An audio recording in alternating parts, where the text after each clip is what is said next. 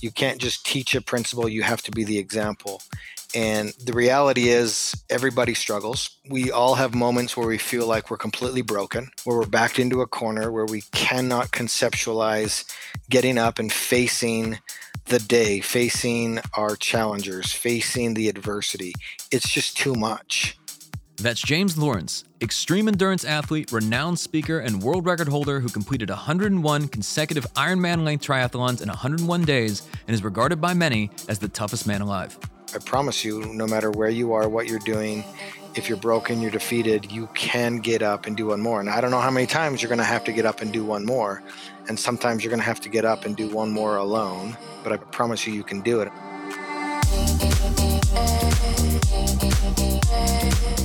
I'm Michael Mogul, founder and CEO of Crisp Video, the nation's #1 law firm growth company. I've built my business through practice, not theory. Crisp started with just $500 to my name and has grown to over 8 figures in revenue over the last few years, earning a spot on the Inc. 500 list of the fastest growing private companies in America. Our approach has been to take everything we've learned about generating massive growth within our own organization and help the country's most ambitious and committed law firm owners do the same for theirs. In each episode of this podcast, I sit down with innovative market leaders from the legal industry and beyond to learn from those who thrive in the face of adversity, challenge the status quo, and define what it means to be a true game changer. I sat down with James Lawrence to discuss why playing it safe can be a recipe for disaster, how to build mental toughness to overcome seemingly impossible obstacles, and how embracing a mindset of zero excuses will fuel your success. It's so easy and quantifiable. You eliminate any type of excuse or entitlement, and you show up and do the work. Like, that's seriously as simple as it can get. Look, everybody needs to stand up, look at themselves in the mirror and go, okay, I'm in this position in my life because of me. You're taking accountability for where you are in your life. Only then can you start to make the changes that you need to. That's coming up on the Game Changing Attorney podcast.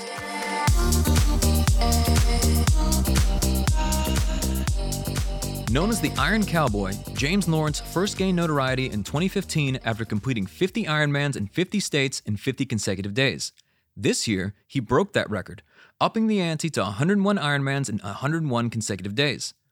I began our conversation by asking James about the series of events that led to him pursuing such ambitious goals. I actually grew up in Canada, Calgary, Alberta, and moved to Utah. I came down here to visit one friend I had.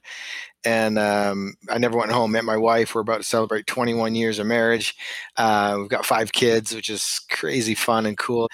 But yeah, in 2008, we used to own a mortgage company. And like the rest of the United States and then the ripple effect around the world, we struggled. And we ultimately ended up losing everything. And, looking back at that adversity and struggle, you can take 2 roads. You can either roll over and let it get the best of you, or you can stand up, join forces with your family, and you can fight. And you either take back what's yours, or you go create something new. And we decided to go create something new, which was in the endurance space. We were already racing and really enjoying the sport. But I thought to myself, okay, how much money can we raise for charity, and can we break a few world records along the way? So, and I think this all started with your wife, Sunny, who originally signed you up for a race. I read, and I don't know if this is true, that you hate running, or you hated running. Is this still true? Hate, present time, past, yeah, all of it. Yeah, not a huge fan.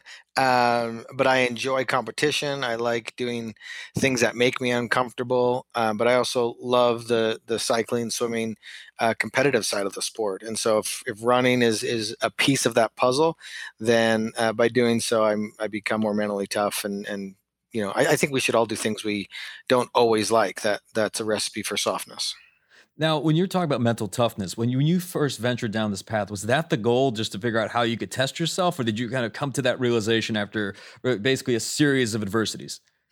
Yeah, I think through a series of adversities and gaining momentum, having some small successes, you kind of get put in this box to where you're a guru in a said space, and I don't like to be pigeonholed or put into one. And so for me, it's just always been part of the journey. I'm not trying to force anything. I'm not trying to be anybody. I'm not. And I'm just on a journey to find my personal limits. And it just happens I have a family of 7 and they come along with me, and we're parenting and doing business and everything on the side. I mean, I'm not a I'm not a contractually paid multi-million dollar athlete. The get is I have a family and a business and everything that we run on the side. I'm a weekend warrior that loves to push limits, and you can't go from 0 to 100. And so over the course of a decade, we gained knowledge, experience, and found out that we loved this type of campaign. And ultimately, we discovered that through speaking around the world, our story is giving people hope. And if that's the end result of our suffering and sacrifice, then I'm all in. And helping people get out of their own way and to have hope on their journey is incredibly meaningful. So it's interesting to me. I will say, when you called yourself a weekend warrior, that might be a bit of an understatement in a sense. But so there's many people that want to run an Ironman, right? And for those listening that don't know what an Ironman is, it's it's a 2.4 mile swim, 112 mile bike ride, 26.2 mile run. And for most people, like, this is something they will train all year round for, to even do one.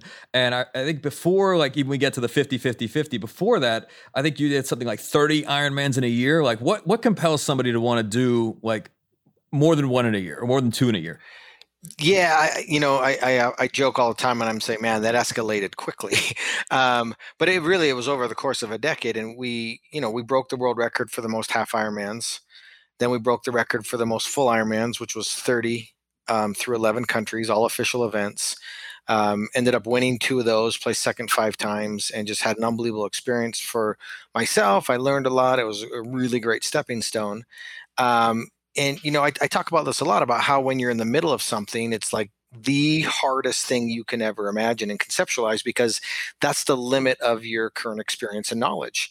But then once you overcome, you stick with it and you achieve that goal, then you look back and go, okay, I learned XYZ, and I can now conceptualize and apply that to something even bigger. And so the 50 Ironmans in 50 days through 50 states came about, and we started to put that together. That was a 2.5 year planning process. Went and executed that amongst chaos, confusion, and disaster. And then again, that leads you to the belief that you can do more. And over the pandemic, because I'm in the world of speaking, coaching, racing, mentoring, and because of the pandemic, those are all group related activities, and the world shut down. My world got shut down, and it was an opportunity for me to kind of give it a last go to see what I'm truly capable of. If we removed kind of that chaos, the logistics, the distractions, what is possible just mentally and physically. And so we settled on the number 100 consecutive full distance triathlons, all to be done here in Utah, just to find out, okay, is the mind and body capable of that type of stress for an entire quarter of a year? So, James, I'm curious. David Goggins, I think, once said something along the lines of, like, when you're setting these like ultra ambitious goals, you're usually doing so from like the comfort of your home or the comfort of your couch. It's rare that you're doing it in the middle of it, right? In the middle of that struggle, you're probably thinking, this is awful. So when you set out to do these things, what's that process like, and when are you usually setting those goals? Yeah, definitely not during. I retire every race, especially in the middle of it when it's getting hard. You swear to yourself and commit to yourself that this is the very last one. And so I think we're blessed with short-term memory, and we tend to forget how bad the bad was, and we remember the good moments, the successes, and the victories. And I think that's a great way to be wired, because eventually we do something bigger and harder. And if we knew how difficult a challenge was always going to be, and we only remembered the hard times, we would never go and push our limits. And really, again, the concept of going from 0 to 100, I think, is flawed. And yes, I want people to set giant goals, but I don't want you to come up off the couch and set an impossible goal for yourself, because you're going to set yourself up for failure. These guys that are successful, that you see in the limelight, that are at the top of their game, they went through insane struggles, adversity, and stepping stones along the way to get there. You don't just wake up and go, you know what? 100 Ironmans, 100 days, let's go. Because you will fail, I promise you that. You have to methodically attack it with intent to achieve the goal, and you need to gain momentum. You got to start chalking up little tiny wins along the way. If not, you're going to fail, and then now you're going to associate failure with you, which isn't who you are, right? We're all winners at our core. But if you go too big too quick, I promise you, you will fail. And then you're going to be labeled that, and it's going to be harder and harder to get off the ground doing successful things. So as I'm listening to you, I'm starting to wonder if now having completed like the 101 Ironmans in 101 days, do you look back now at this 50 Ironmans in 50 days in 50 states as almost like, oh, that was nothing at this point? Yeah, it's interesting you say that and have that perception because it's so true. Like I mentioned earlier, we speak for a living. That's how I feed my family is through speaking and coaching. Trust me, I don't get paid to suffer. Nobody's paying us to do that. And so it's all perspective on based on where you are in your life, right? And so I knew we were in the heavy stages of preparation for the 100, but nobody knew about it because we hadn't made the announcement. And then I was speaking to audiences about the 50. And in my head, I was like, it was almost laughable because they obviously thought it was a big deal. And it is a big deal, but it's from their perception, right? But like just looking at raw numbers, right? The 50 was a 7-week campaign to cover 7,000 miles. And that's insane for the person that's coming off the couch or that's done one Ironman or anything like that. But being the person in the driving seat that has a decade worth of experience, and now you're staring down the barrel of a 14-week campaign that's 14,000 plus miles. Yes, it becomes laughable, but that's the beautiful part, right? When you're in the middle of something and you're pushing your limits wherever you are, it should be hard. You should be pushing it. And then success happens and you look back and you grow and more becomes. It's like super, super hard math. When you're in fifth grade, you can't really conceptualize really, really hard math. When you're doing fifth grade math in fifth grade, holy hell, that's the hardest. That is so damn hard. But now when you learn how to do calculus, when you're doing calculus, like fifth grade math is pretty damn laughable, right? And so it's all based on where you are on your journey and what experience and stepping stones you've successfully navigated through. If you don't have those stepping stones, you're setting yourself up for for a disaster to happen. So what does the preparation look like mentally, physically, when you're about to embark on something like this? Even going back to like the 50, Ironman's 50 days and 50 states, like what did that, like even physical preparation look like, mental preparation? Yeah, you can't prepare for a 50-day challenge, a 100-day challenge. You just try to get in the best possible shape, the most durable physique that you can because it's the battle of attrition. You have to learn how to eat on the move. You got to figure out how to consume that amount of calories while moving, while breaking your body down. You have to teach your body to continue to perform under duress, under injury. So the preparation is a lot of swimming, a lot of running, a lot of biking, a lot of strength training. But the mental side of stuff, it's a lifetime piece of work. To me, I look back at my entire life and my mental training started as a younger kid in athletics and then went into wrestling and then went into trying to figure out the sport of golf and then triathlon. These are all individual sports that whether you win or you lose, it's your fault. And you really start to, it's my choice to come back and work on this craft and get better at it. And okay, this is where my weakness is. How do I become a more well-rounded athlete? And so really the mental side of stuff, I didn't do a lot of preparation going into the 100, like as far as specific prep. It's because I've been building and flexing that muscle for a very long time. And now it becomes, okay, when the time comes, I now have the experience just to tap into that. And I'm going to continue to grow that muscle even during the experience. And it was pushed to the max during the 100 because, it's a long, long journey. And we had to stay mentally tough for a quarter of a year. And you get into a protective state to where your mind is so powerful that it's protecting you from feeling everything that you're doing, and it is almost like you're in a traumatic state, and then your brain is just like, I'm going to protect you. And then I know we're going to talk about it, what happens after that you come out of that state, after something like this big goal in your life happens. How do you deal with that letdown, that come down, or the aftermath? So every day that you're doing this, whether it's the swim, the bike, or the run, like what are you thinking about while you're doing it? I'm just curious. On like a 112-mile bike ride every single day, like, I mean, are you listening to music? Are you meditating? Like, how do you get through each one? Yeah, many, many different things. One, daydreaming. I think daydreaming is super important. You go through phases of that. You go through education or learning, listening to a podcast. You go through just mindless energy bump of music. And sometimes you just want to quiet, and then you're starting to plan your future. You're going through your past. I mean, your mind can do a lot of different things. And for me, the biggest thing was I used, especially that bike portion, an opportunity to multitask and use and strengthen my mind and educate myself. I listened to a podcast or two every single day and just tried to learn while I was out there. I'm like, I'm sitting here anyways. I'm unconsciously, consciously, turning the wheels over. I know how to do this. And let's just see if I can occupy my mind so that it can get through it. And you can't look too far ahead, right? When you're on day 15, you're broken. You can't say, "Oh, I only have 85 more to go." It's just your brain will collapse on itself. And so you just really have to learn how to occupy your mind in the moment so that you are ever present all the time. And once you figure out how to be right there in that moment, and you take care of that moment, everything in the future has to take care of itself because you're always in that space. And how many times do you think about giving up? Like on, as a percentage of the number of days that you're doing this, like, is this something that, once a week, or only towards the tail end, or is this happening more frequently? It's not a question of like, or a thought of I'm going to give up. It's like, how much longer do I have to endure? Right. And so it was never a question of I'm going to give up. It's how do I manage or how do I cope?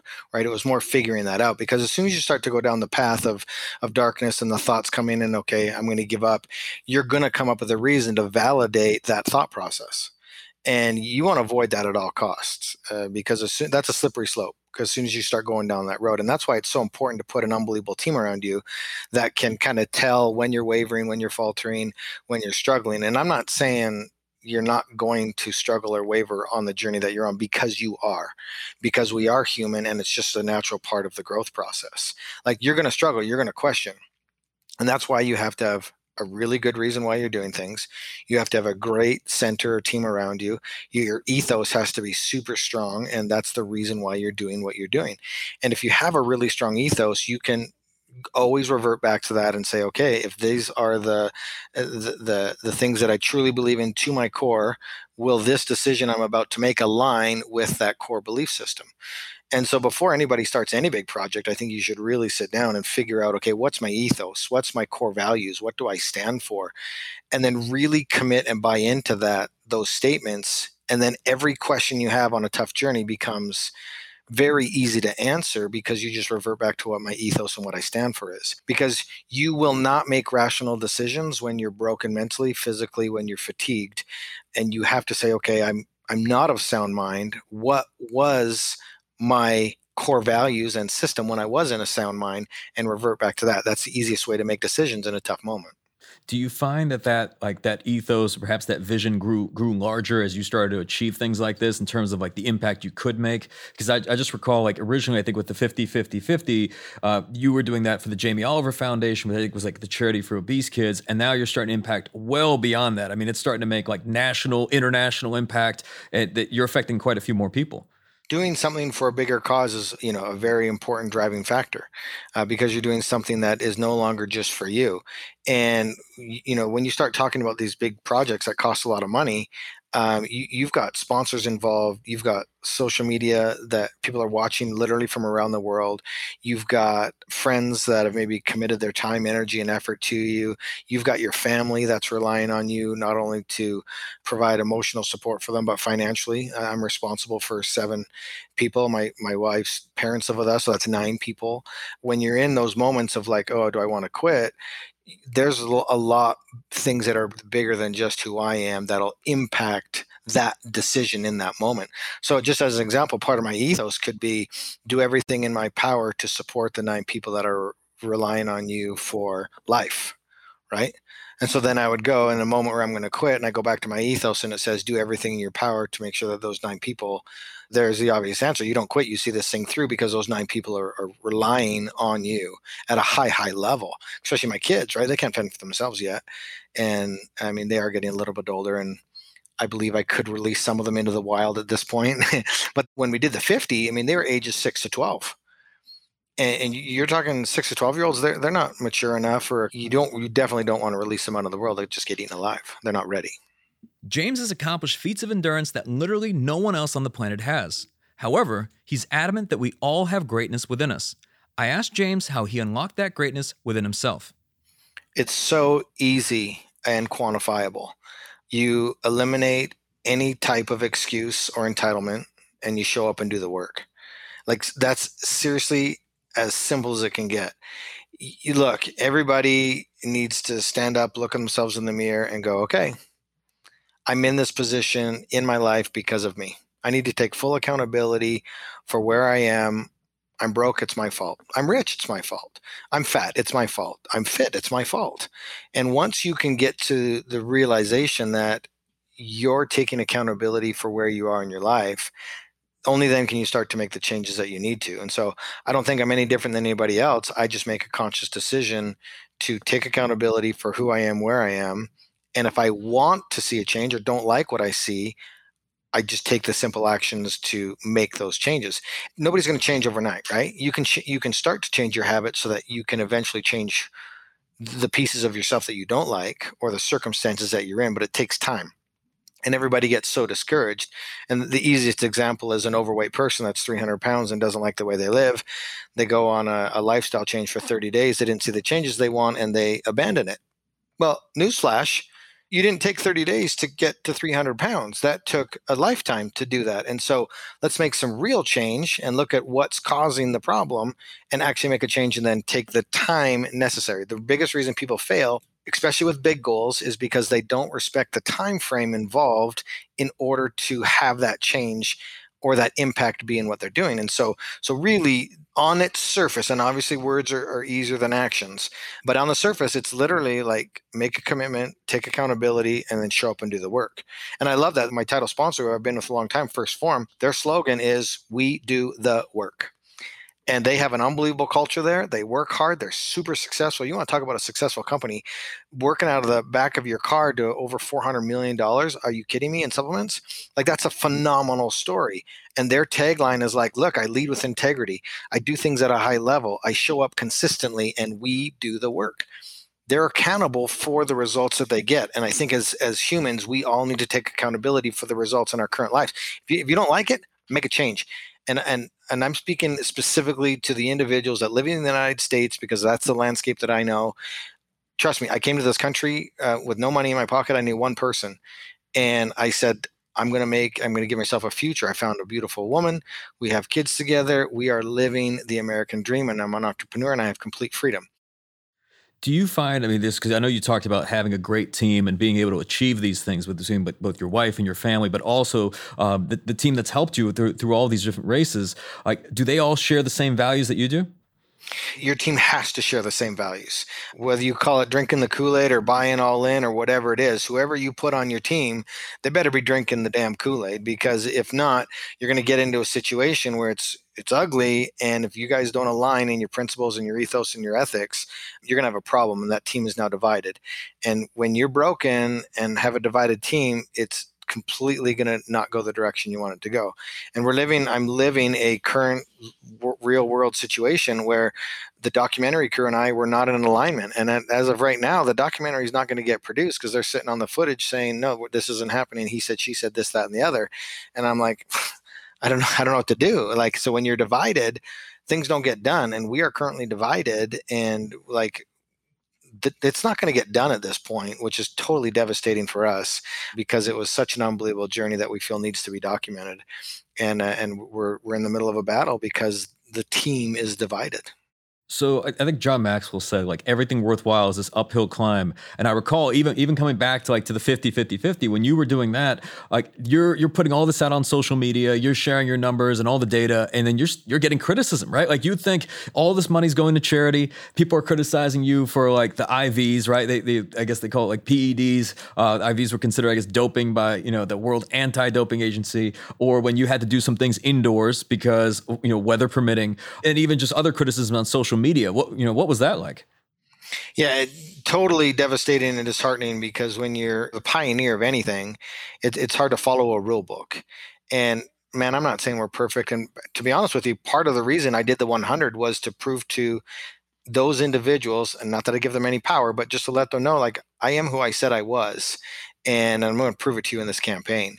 And we erased any criticism, doubt, or anything with this campaign because of the level that we executed. We doubled the campaign that we were criticized for. And when I say we were criticized for it, it was like a really small percentage that does it. Our support has been overwhelming. The positivity from our campaigns have been unbelievable. But when you do something that is perceived as impossible, then you have to be doing something dishonest. There's no way you could be doing this with integrity. And we were just like, no, man, and like I said, you asked me, is anything off the table? No, nothing's off the table. I don't hide anything. We've never not disclosed anything. We put everything in the book. We put everything in the documentary. I've talked openly about every topic. I take on anybody that wants to battle with what I've said, and not just have an ego battle, but to try to understand where they're coming from, and hopefully they can understand where we're coming from and the decisions that we made. Nobody has done what we've done, and so how on earth could you have an opinion from behind a keyboard when you have no basis of comparison for what we're doing? And to me, I actually laugh and I chuckle at it now, because I heard once that you haven't arrived until you have haters online, and so I guess we've arrived. Yeah, yeah. Well, I mean, and it's hard, right? Because I've heard people say, "Yeah, I don't pay attention to that stuff, and I don't see it." But it's like when you're putting your heart and soul into something, and you're doing it every single day, and then there's all the pain and the struggle and the adversity, and like that it's real. And there's somebody online saying, "Nope, wait a second, put an asterisk by this or that." I mean, that's tough. It's probably tough for the people around you too. It's super hard, and we've just learned that their main goal is to get a reaction out of you. That's what they want. Literally, I have found, because I've lost friends, I've lost family members, it stems from jealousy.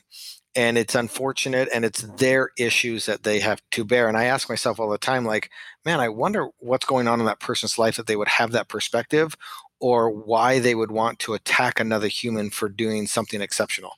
And I've learned that perception and perspective is unique to everybody. And those two things are based off of somebody's life experience.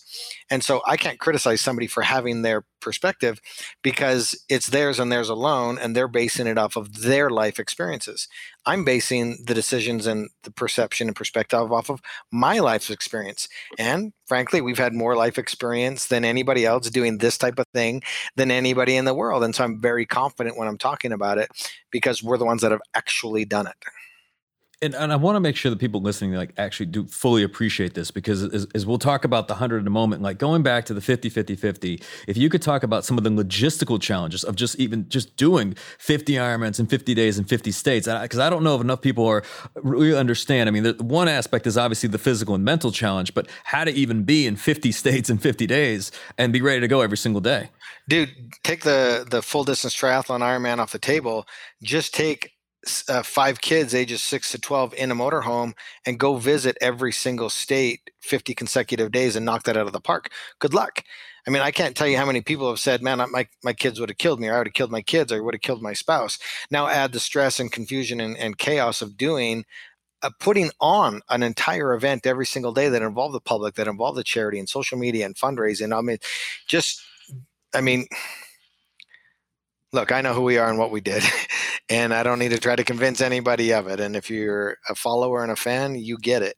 And I'm not saying I'm better than anybody. This is the game we play, and I play it really, really well. And there's James Lawrence, and then there's Iron Cowboy. If you could speak to, how was this alter ego born? Like, at what moment? So the name came in 2012 when we were breaking the world record for official events around the world. And my kids were really young, 10 and under. And it's the worst spectator sport on the planet. Like, it sucks. Like, you see me off, and then I'm gone for 7 hours, and then you come back. Well, that energy exchange is super important. I want it. The kids want it. And we all blend in as athletes, right? We're all wearing similar clothing. We're all, this, that, and the other. And so I would wear a cowboy hat during the marathon portion of those runs.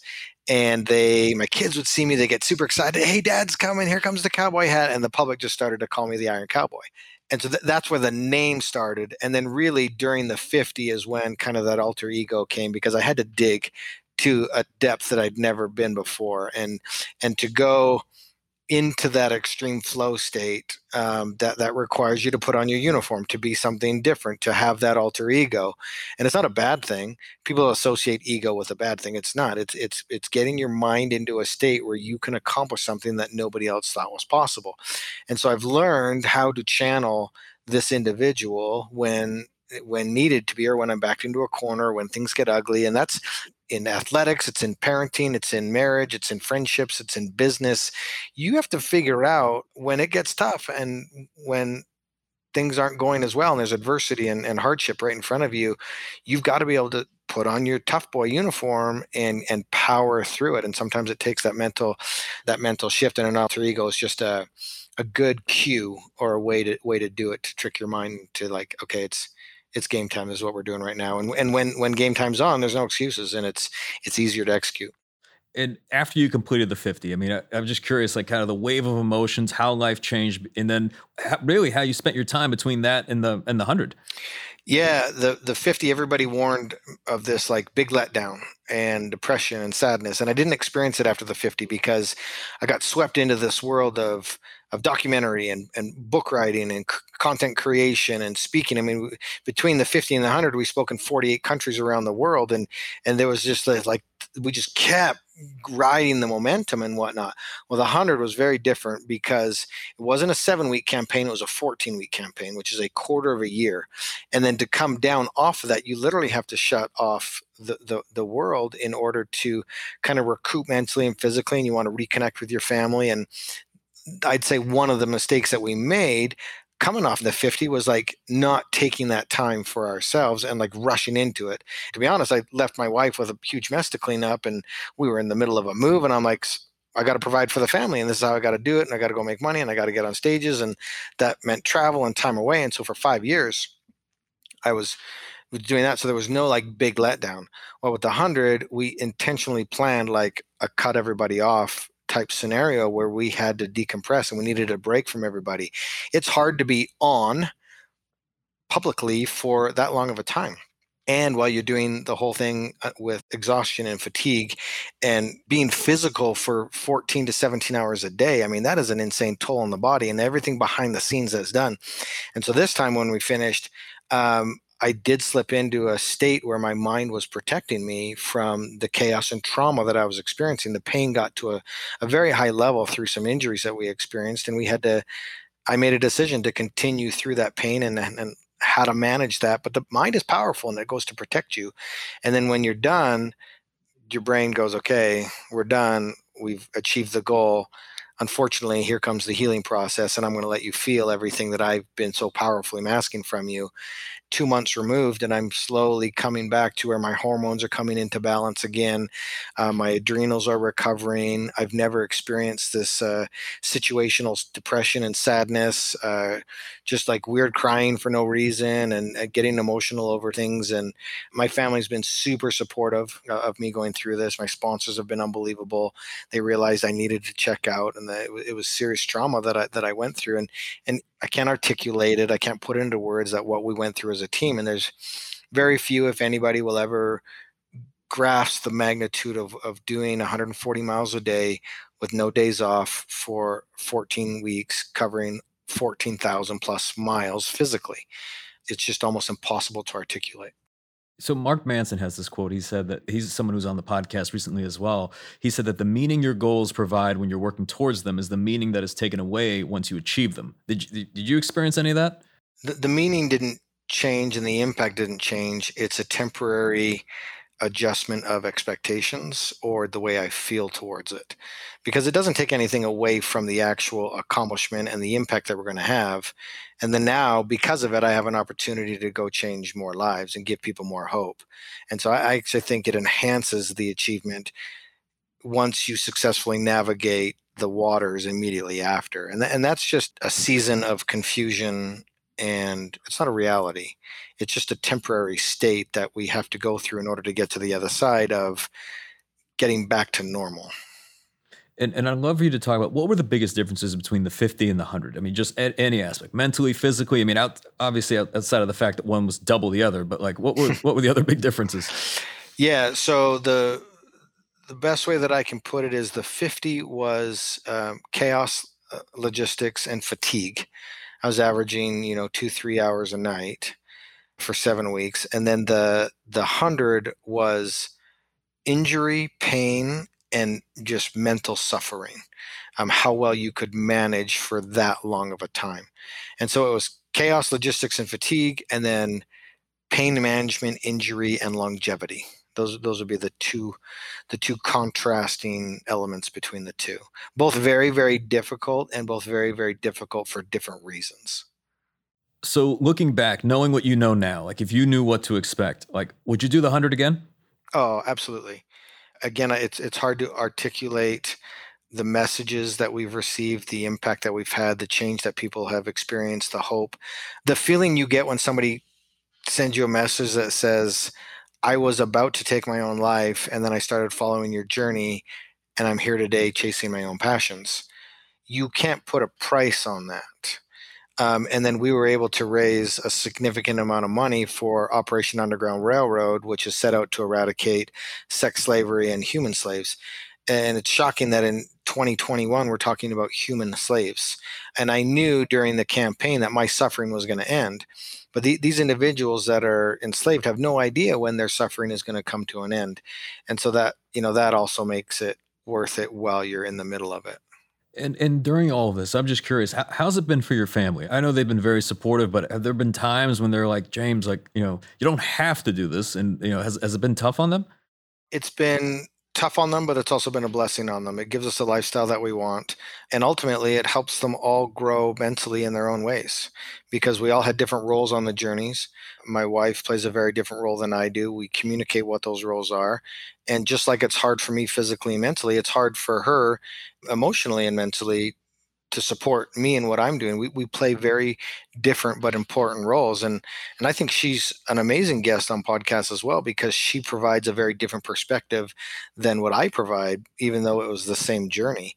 My kids the same way. I mean, we didn't just win the kid lottery. I mean, they are exceptional kids because of the examples that Sunny and I try to set and the high level that we go through and the lessons that they learn through the adversity and the hardship. They fully embrace it and they recognize that they're exceptional students and kids and everything because of the adversity that they've gone through with us as a family. And so, yeah, without a question, it's hard, but that's what develops and grows a society, and it's a huge problem of why we have so much softness and entitlement in the school systems and in the culture that we have surrounding us right now. It's a massive problem. There needs to be more struggle and adversity that is intentionally taken head on. So actually, on that note, you're not encouraging them to do 100 Ironman triathlons, but you are encouraging them to do difficult things and to go through periods of adversity. Why do you feel that's so important? Well, take a look at the 2020 pandemic for an example. You could take a look around and go, not handling it well, no experience mentally. They've never done anything hard in their lives. Handling it like a champ, let me look at their resume. Okay, they've done some significant things in their life. They were ready for a moment like this. And so just to be ready for the unpredictable nature of life, it's important to take ourselves, our minds, our bodies, to be physically fit, to be mentally healthy, to be emotionally strong for when something like 2020 happens. That was unprecedented. But I'm telling you, everybody could take a step back right now and they could go, okay, handled well, didn't handled well, dumpster fire, train wreck, incredible outcome, all these things. And it's everybody experienced the same epidemic, but we all experienced it in a different, unique way to ourselves. And I'm not demeaning anybody's struggles or their capacity to. I'm saying from an observatory standpoint, it was very interesting to see the way some people handled it versus some people that maybe didn't handle it very well. And I could probably draw a pretty good correlation between that and their previous experience doing intentionally hard things because everybody's heart is different, right? We're all born with a certain baseline, but I believe it's our responsibility not only to feed our bodies, to be healthy, to be active, but to do the same thing with our minds. Well, in order for our bodies to be healthy, we have to stress them. Same thing with our minds. You have to stress your mind in order for it to be a healthy, functioning part of who we are. And the easy road is not always the best way to go. My wife always says, look, if I've got two paths, I always intentionally choose the harder one because I want to continually challenge my mindset and my growth. And I look at that as incredibly inspirational and a good motivator for me to be that same example. Like, okay, look, I've got two ways to go here. This one's going to challenge me a little bit more. I think I'm going to intentionally choose that route so that I can develop and grow and progress. Yeah, and I will say, I mean, to the people listening or those that even heard your message, when you mentioned that you hate running, right? For someone that runs 26 miles a day quite frequently, a lot of people would say, well, if you don't like it, then why would you do it? And I think that's actually why you do it, right? Yeah, it's definitely part of the equation because in life you're going to have to do some things that you don't like or want to do. And I have the really deep knowledge that I can accomplish things even if I don't like to do them. But there's a ton of other elements of my sport and what I do that I absolutely love and thrive off of. But in life, like anything, if you're in a relationship, there's going to be a lot of things you love about that relationship, but there's also going to be things that you don't like about it and that sometimes suck, and we want to work on those and make them better. But if you have no experience doing things that you don't like, that relationship is going to end really quick. And so just like with anything, you have to be okay with being uncomfortable, and you have to be okay with doing things you don't necessarily always want to do. It's called compromise. And James, as you look back, just even across your journey, are you proud of yourself? Absolutely. We're not perfect. We've never claimed to be perfect. We make mistakes. We're human like everybody else. Anybody that says they're perfect is a complete liar and full of themselves, and they're just having an ego party with themselves. But yeah, absolutely proud of what we did. This last campaign was executed exactly how we wanted to. I didn't want to have those injuries that I did. I didn't want to have to battle in the way that I did. But I think it brought value to a lot of people that wouldn't have been able to join us had I been at 100% the whole time. It allowed people to participate with us that wouldn't have been able to. I think it had a lot of meaning to it. But absolutely, without a doubt, I couldn't be more proud of myself and the team. The way that we executed, we try to do everything with integrity and openness, and welcome all people to join with us. James's Conquer 100 initiative is actually a bit of a misnomer because after completing 100 consecutive Ironman length triathlons in 100 days, he decided to complete one more for a total of 101. I asked him why he decided to do one more. It was a decision that wasn't made at the beginning. It was a decision that was made 3-4 days before the actual 100. And I just kept getting the feeling. I do a lot of things off of how I feel, gut feeling, emotion, inspiration. And I just kept getting the feeling you have to do one more. You can't just teach a principle, you have to be the example. And the reality is, everybody struggles. We all have moments where we feel like we're completely broken, where we're backed into a corner, where we cannot conceptualize getting up and facing the day, facing our challengers, facing the adversity. It's just too much. And I felt I would be a hypocrite if I didn't get up when I was broken, exhausted, when the goal was achieved, to not go do one more.